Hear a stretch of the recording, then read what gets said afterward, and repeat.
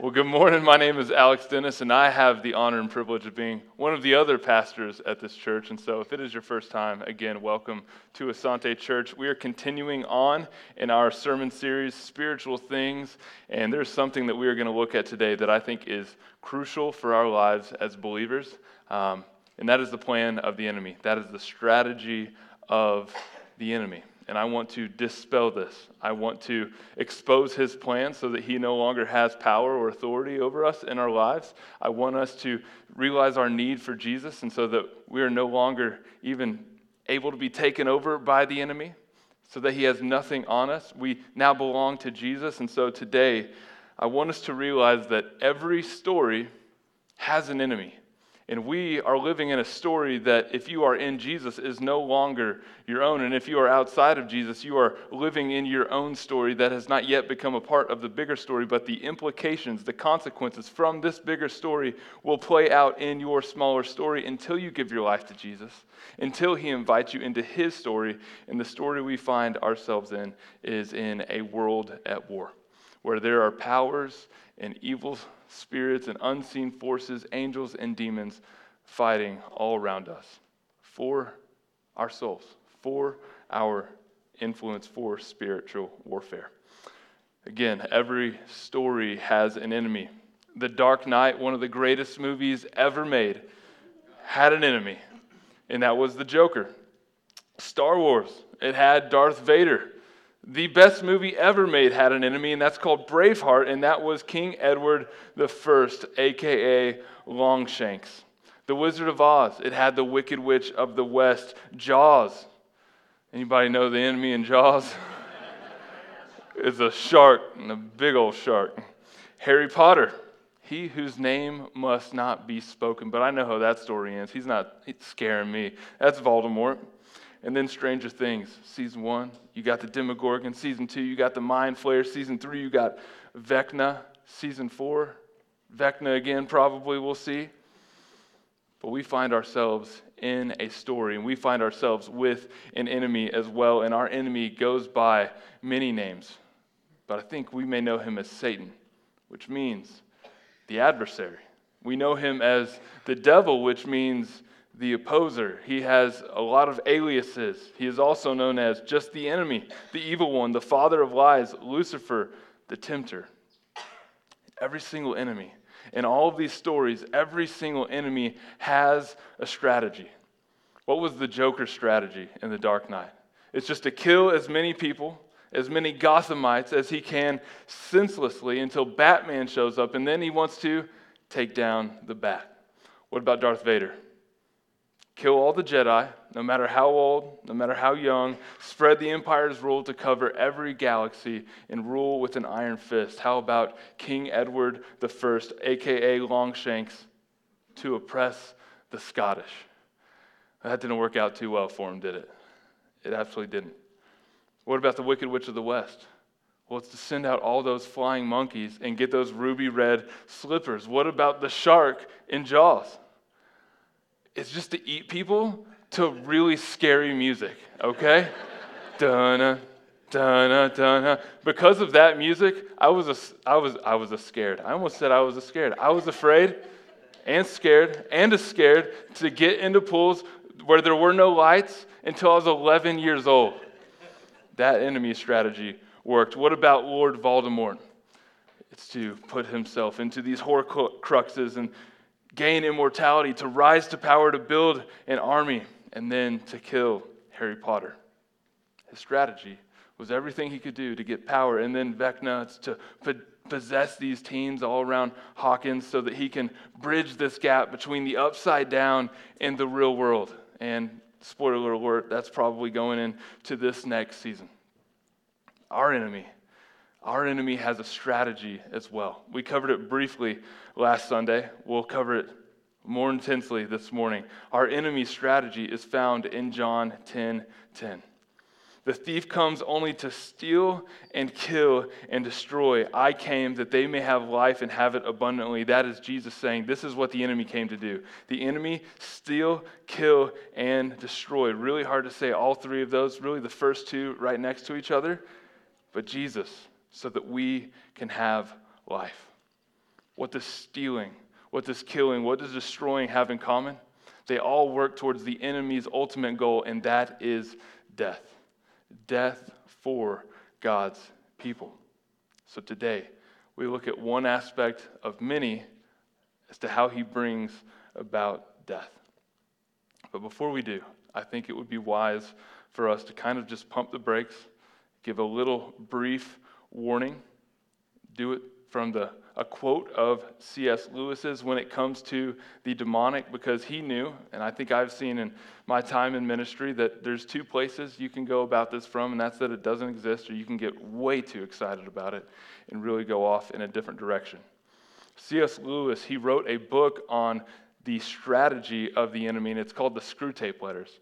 And this is a fictional book, but basically what C.S. Lewis says is he had 31 letters written from a higher-up, mid-management level demon that fell in his lap one day. And again, this is all fictional. And he kind of puts the idea out there that the enemy is strategizing against us. And so the Screwtape Letters are letters written from Screwtape to his nephew, Wormwood. I believe maybe it's opposite of that, but it is 31 different letters from the enemy's perspective on how Screwtape can advise his nephew Wormwood to influence and control and just throw fiery arrows and just kind of take jabs and punches at this man whose name is the Patient. And Patient, he ends up giving his life to Jesus.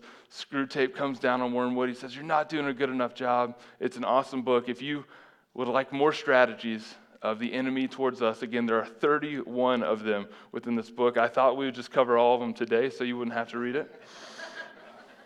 And then I thought better of that. What C.S. Lewis says as he warns us against these devils: there are two equal and opposite errors into which our race can fall about these devils. One is to disbelieve in their existence, not take it serious at all. The other is to believe and to feel an excessive and unhealthy interest in them. So what C.S. Lewis in his wisdom is saying to us is, let's stay healthy on this. Let's give this a healthy acknowledgement. Let's stay middle of the road. Yes, this exists, but no, we don't need to go join the occult, okay? Yes, this exists, and we need to live our lives like we are in a battle, like it does exist, but it does not have power over us if we are in Jesus. Let's not dive too deep into this and accidentally give it influence over us. So, without any further ado, today let's hone in on one of the 4 strategies presented that the enemy has against us. And this is coming from a book by a man by the name of Warren Wiersbe. And he puts forth 4 strategies of the enemy. And again, I didn't even have time for 4 of those strategies today. So we are just going to dive into one of these. And if you're in my home group, maybe we will go a little bit further, a little bit deeper later tonight. The first strategy of the enemy against us as believers is deception. The strategy of Satan is to deceive. And we see this in the Old Testament character, the figure, the person of Eve, and in the story of post-creation in the fall. It says, "Now the serpent was more crafty than any other beast of the field that the Lord God had made. He said to the woman, 'Did God actually say, you shall not eat of any tree in the garden?' And the woman said to the serpent, 'We may eat of the fruit of the trees in the garden, but God said, you shall not eat of the fruit of the tree that is in the midst of the garden, neither shall you touch it, lest you die.' But the serpent said to the woman, you will not surely die. For God knows that when you eat of it, your eyes will be opened, and you will be like God, knowing good and evil.'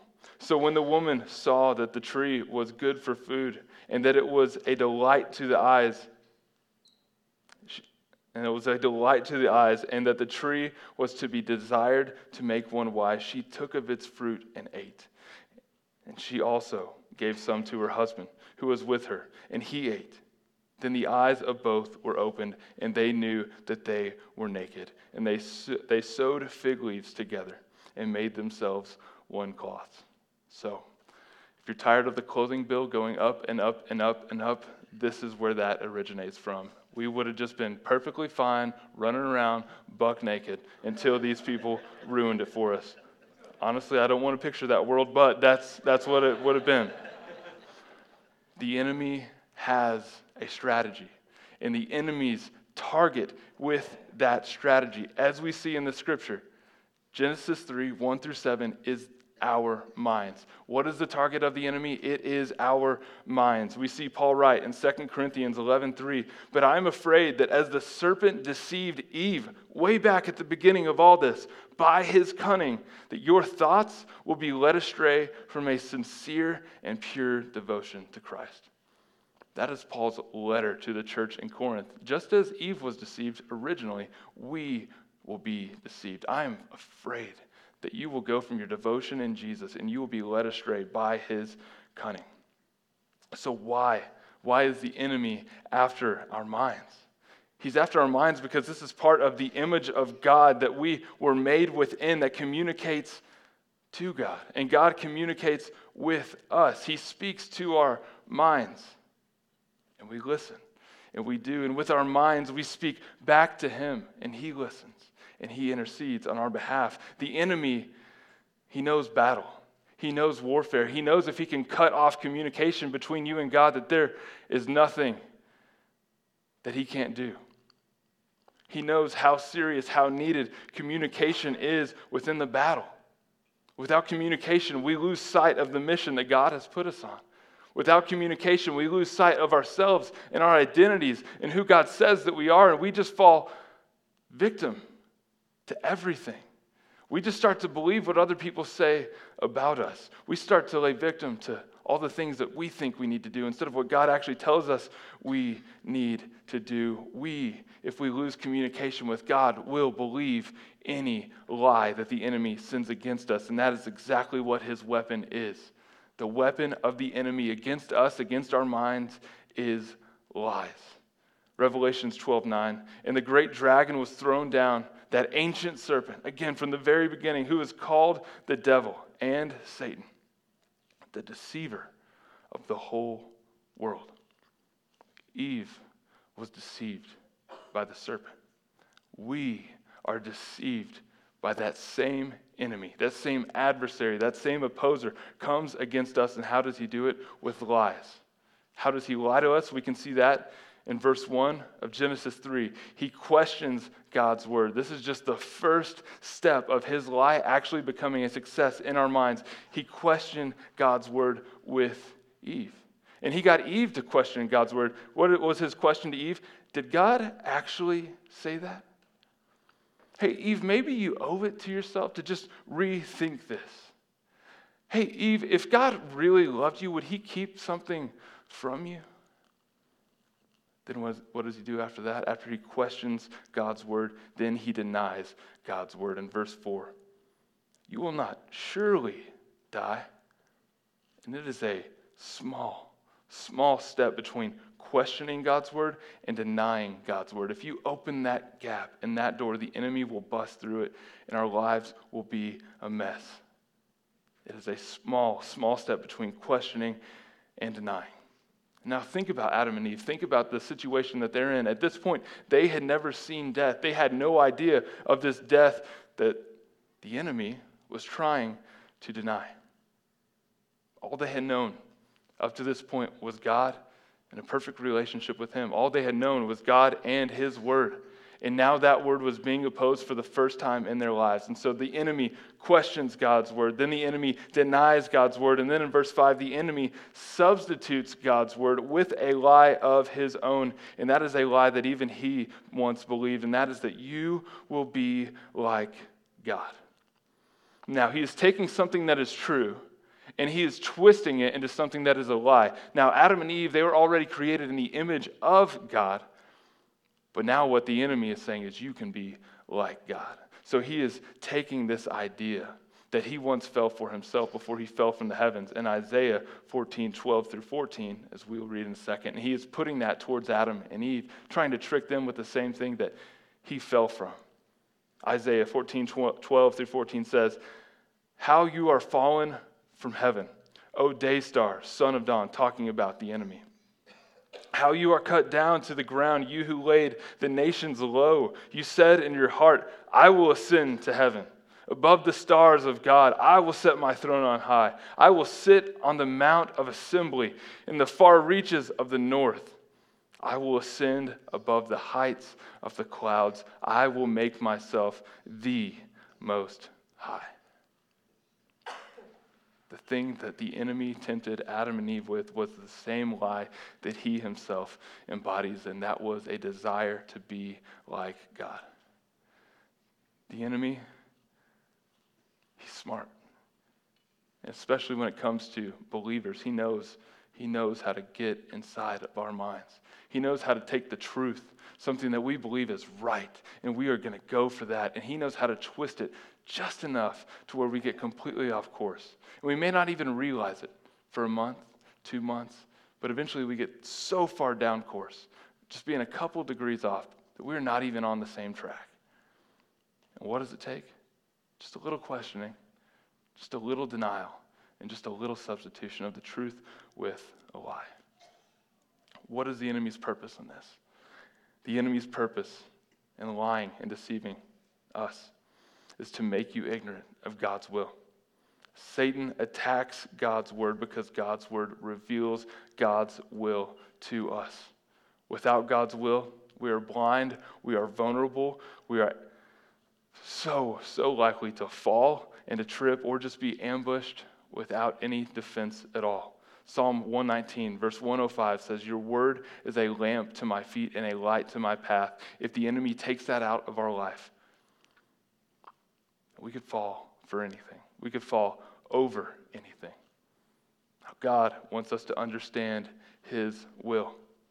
God wants us to desire his will. God wants us to do his will. This is not a sense of duty. This is not oh God, if I have to do your will today, I guess I will. But this is as believers, knowing everything that God put on the line, knowing that Jesus gave his life so that we could be put in right relationship with him, that we could know his word, that we could understand his word by the Holy Spirit illuminating that inside of us so that we could do his word, which leads to doing his will. God wants us to do his will from a sense of desire, a longing inside of us. Because as believers, when we do God's will, this is how we are nourished. Jesus says in John 4, verse 34, Jesus said to them, my food is to do the will of him who sent me and to accomplish his work. If we're going to be sustained as believers, it's not going to happen on showing up to church alone. If we're going to be sustained as believers, it's going to be taking these things that we learn on Sunday mornings, these truths that we sing out in worship, and our time in the Word and applying it to our lives to do God's will so that we can be sustained, we can be nourished to continue to do God's will, because there should be a deep longing within us as sons and as daughters of the King to do exactly that. So if we need God's will, then what is our defense? In any battle, there should be a defense. We talked about the armor of God last week, and this strategy of the enemy to lie to us and deceive us, our defense is God's word. Only God's word can reveal to us and defeat the lies of the enemy. Like Eve, the enemy is too smart for us. Like Eve, the enemy is too cunning for us. We will always be victim to what he comes against us with, without God's word. But with God's word, we can stand toe-to-toe against the enemy. We can dispel every lie that he sends against us. We can know who we are, and we can know the truth that we stand on, but that means that we have to spend time in God's word. This isn't across the board in here. I realize that not everybody in this room has surrendered their life to Jesus. It would be foolish of me to think that. But for those of you that have, for those of you that say, I belong to Jesus, I know he gave his life to put me in right relationship with the Father. I know he died for my sins, and I have made him Lord of my life, which means master of my life. If that is you, and you have done that, How many times have you opened your Bible this week? How much time have you actually spent reading God's word instead of taking someone else's word for it? We wonder why we're getting ambushed and attacked and run over by the enemy. It's because we're believing his lies. And we will continue to believe the lies of the enemy if we don't spend time in the truth. We have to spend time in God's word. How could we say we are his if we don't spend time getting to know him any better than we do from someone else? We have to know it. We have to spend time in it. We have to have it ready. You don't go into an attack without a weapon. We have to have it memorized. We have to have it put to heart. We have to work it down into the core of who we are, and we have to be ready to use it. Because the enemy is going to continue to lie to you, lie to you, lie to you, lie to you. And it doesn't even take you buying an entire lie for him to plot his path to victory in your life. Maybe somebody says something to you, they accuse you, and you only believe a fraction of it. Well, congratulations, now that door is cracked.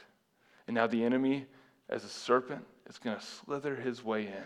And he's going to work himself into the recesses of your mind, the recesses of your trauma, the recesses of the things that you've been through, the recesses of the things that you've done. And he is going to start to sow seeds in your head that you can no longer identify as a lie, but think are the truth. So we combat it with God's word. What are some lies that we as a church, as a culture, as Arizonians, a part of just the best country ever, America, United States of America, in 2023, what are some lies that we believe? I think they're lies that culture throws at us. How about the lie of this certain sin is fine? Again, the enemy, surely God didn't mean that this was wrong. Right? You can pick your pet sin, you can insert it here. Right? That's just what some really old guys said a long time ago, and it's culturally that the cultures don't even line up. Well, we know that God's word is timeless. We know that it is truth, and we know that it is without error. So it really doesn't matter what culture says. The only thing that matters is what God's word says. In 2 Timothy 3:16, Paul writes, all scripture is breathed out by God and profitable for teaching, for reproof, for correction, and for training in righteousness. So that means we need to dispel that lie. That means we need to cling to God's word for the truth. That means that sin that we are dealing with isn't okay, even if it's culturally acceptable. The sin in our life, the sin in others, it's not okay.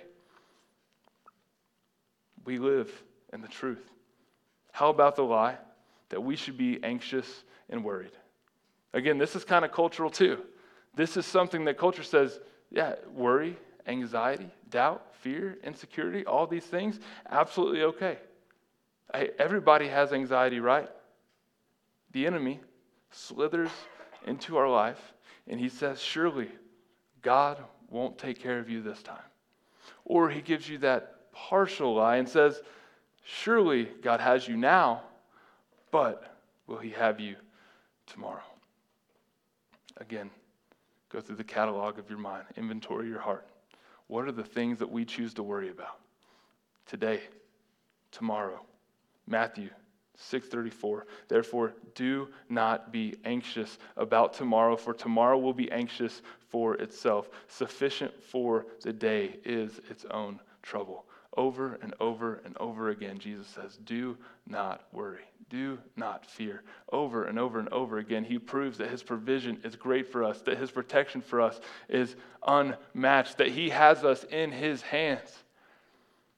But still, we worry. Well, God had me last time, but surely this time, God won't have me. He will have you today, tomorrow, and forever. Live in the present. Don't get worried about what could happen in the future. Know that the future is in God's hands, that he is in control, that he is all powerful, and trust in that. When we get so caught up in the future, that's when anxiety takes place in our hearts. But live in the present. If the enemy can get us thinking about the future, then the enemy can distract us from the goodness of God in the present. How is God showing up for me now? How is God providing for me now? Where's the goodness of God in my life, in his protection, in his provision now? Where are the people that God has surrounded me with because of his love, because of his grace right now? And how can I live with them? How can I live right now, presently focused on God? What about the lie that everything is just fine? I think this is certainly one that almost across the board, and I know certainly for myself, fall victim to this. Pacified as a church, no longer dangerous because we have a pacifier in our mouths. The enemy, the serpent, he slithers closer and closer. Surely God won't mind if you just spend a little more time on this. Surely, Christian, God won't mind if you just veg a little bit longer on this. After all, you've worked so hard. After all, you have earned it. So let's, again, take inventory. Let's pick our favorite thing to binge. Let's insert it here. Whether that's streaming, social media, gaming, entertainment. All of these things, mostly fine in moderation, sure. But we were not designed, and we are not meant to, as believers, to let our souls be sucked out of our eye sockets and handed over to a screen in front of us. We are not supposed to make ourselves victim and influenced to the things that we intake, but that is the design. Again, that is why it's so crucial and critical to spend time in God's Word and know the truth, because if all we ever intake is lies and garbage from the world, we put garbage in, garbage is eventually going to start spilling out. Church, we've got to wake up. We're in a fight. Nobody ever won a fight by watching 6 seasons of something in 3 days on Netflix. That's not how battle works. We've got to know God.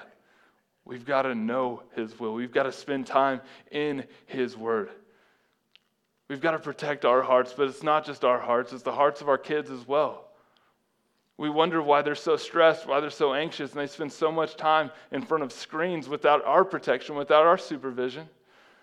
And TikTok is indoctrinating them. And Snapchat, if that's even a thing still, I don't know. If that's still a thing, that's indoctrinating them. Or I know they're not on Facebook because you're on Facebook, so that probably means they're on Instagram. That's indoctrinating them. And we wonder why their lives don't look like the life of Christ. It's because they're filled with garbage all the time. We have to wake up. We're not just filling our lives with truth, but out of the overflow of our life and our devotion to Jesus and our walk with him, the salvation and the protection of our kids is at stake. 1 Peter 1:13. Therefore, preparing your minds for action and being sober-minded, set your hope fully on the grace that will be brought to you at the revelation of Jesus. Peter does not say, therefore, sitting on the couch, watching whatever you want, therefore, sitting on your phone, scrolling through as much social media, whatever it is, news that you want. No. Therefore, preparing your minds for action, knowing that you are in a fight, knowing that you are in battle, being sober-minded. Set your hope fully on the grace that will be brought to you through the revelation of Jesus. Let's take our minds off of the things of this world. Let's put them back on Jesus. Now, close out with this. When it comes to the demonic in our lives, when it comes to the unseen spiritual realm, when it comes to demons opposing us, when it comes to the enemy, Satan, Lucifer, the devil, the deceiver, the tempter, any name that you want to pick for him, when it comes to all this, our response is always found in the Word of God. I want us to be a church that is known for being a church that is about the Word of God. I want us to be a church that goes to God in prayer. I want us to be a church that has woken up and has gone on the offensive, not just for ourselves, not just for our families, but for the community that God has put us in. Because people are dying and going to hell. So we have to wake up, Realize that we have the cure for all that, and that is the gospel. That is the good news of Jesus. We have to take our minds off of the things that have us captive. We have to unplug from the matrix, and we have to put ourselves back into the fight. And when it comes to the fight, when it comes to the lies of the enemy, our response is always found in God's word. Here's what God's word has to say about all of these plans of the enemy that we have covered today, that you can cover when you read Screwtape Letters, that we may cover tonight at home group. Isaiah 54:17.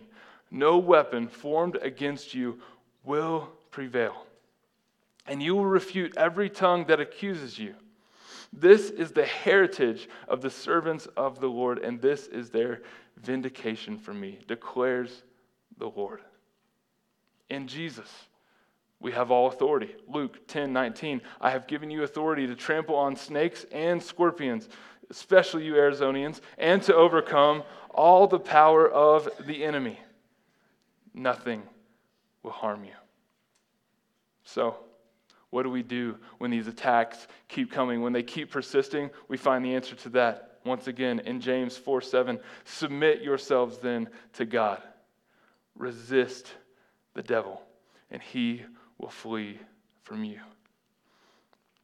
Sometimes in my notes, I'll underline a verse, and that way I can go back, I can pick out the really important part. This whole dang verse is underlined. If I could underline it 6 times, I would. Submit yourself then to God. That means you have to unsubmit from the world. You have to unplug from the world. Resubmit maybe to God. Submit your life to Him. Lay it down before Him. Say, you know what's best. Your plan, your design is best. I do not. I will stop doing what I think is best because it's not working, and I will give it to you. Submit that to God. Resist the devil. And eventually, he's going to keep attacking. When he realizes that your defenses are impenetrable, guess what? He is going to stop attacking, and eventually he will flee. What happens if you don't resist? Well, then that door that is cracked by that little baby lie just keeps opening a little more. Maybe it started off as a pet sin, but you keep feeding it. And now it is a monster that is set to destroy you, your life, your family. Everything that God has set up to bless you in your life will be undone because you didn't resist. And when you didn't resist, you gave the enemy more influence. The chains, the bondage got tighter and tighter. The handcuffs tighter. What does it say? Submit yourselves to God, not the enemy. Resist the devil, and he will flee from you. Let us resist.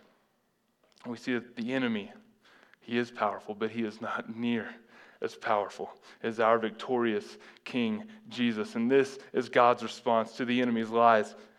Colossians 2:15, he disarmed the rulers and authorities and put them to open shame by triumphing over them in him, and in him is Jesus. Look, Satan and his demons have no power over believers because of the victory of Jesus. There is no power that can come against you that will prevail if you are in Jesus. You are protected if you are in Jesus. Your mind no longer belongs to the enemy because it is the mind of Christ if you are in Jesus. But what does that mean? That means if you do not belong to Jesus, that you are open to attack. You are susceptible to the lies, to the influence, to the deception of the enemy. Our protection comes in Jesus, and our protection comes in Jesus because Jesus has already defeated the enemy. You see, God knew that we would lay victim and defenseless to the enemy. So to put us back in right relation with him, he sent his one and only Son that Jesus would be obedient, that he would glorify the Father, that he would take the cross, and in him taking the cross, that we would benefit from the forgiveness of our sins. That we as dirty people who cannot stand in the presence of God can now be made clean and in the presence of God and in right relationship with him when we make him Lord. When we ask him to forgive us of our sin, now we are protected because we are his. No army that goes up against the victorious King's people will remain. So I don't know where you're at this morning. I don't know if you've given your life to Jesus, if you are protected or not. But if you are not, we want to offer you that opportunity. There's a box on your Connect card. It says next steps. I'd like to take a next step. It says I would like more information about a relationship with Jesus. If that is you, and you've realized this morning that you are unprotected because you've never given your life to Him, you've never submitted to Him, you've only submitted to the Lord, we want to talk to you about that. We believe that is the most important decision that you can make in your life because that is the only decision that will echo into eternity. That is the only decision that will make sure that you are defended against the lies, against the attacks of the enemy. Church family, let's pray. Jesus, we pray that you would make us familiar with the enemy's strategy in our life, how he is lying to us, how he is deceiving us. And we know this is just one of many strategies. But Jesus, show us the lies that we are falling for. Show us where we give in and don't resist, and show us how we can resist. Protect our minds. Protect our minds, Lord, from questioning your word. Protect our minds of denying your word. And Jesus, replace those lies with your truth. Replace those lies with your word. Do not let the enemy remove the truth from our minds and replace it with a lie. Jesus, help us as we grow in dependency on your word. Show us how to pick up our swords. Show us, great warrior, mighty king, how to swing them, how to fight, how to see victory that is in you and only in you and does not come by our strength, but in your strength and your victory alone, Jesus. Teach us to know the Word of God. Teach us as we read our Bibles and use it to dispel the lies that the enemy has set up in our minds as strongholds. Jesus, thank you that through you we inherit victory over sin, over death, and over the enemy. Thank you that you fought on our behalf, and thank you that you were victorious and that you didn't hold that victory for yourself, but you invited your sons and your daughters into it, oh God. In Jesus' name we pray. Amen.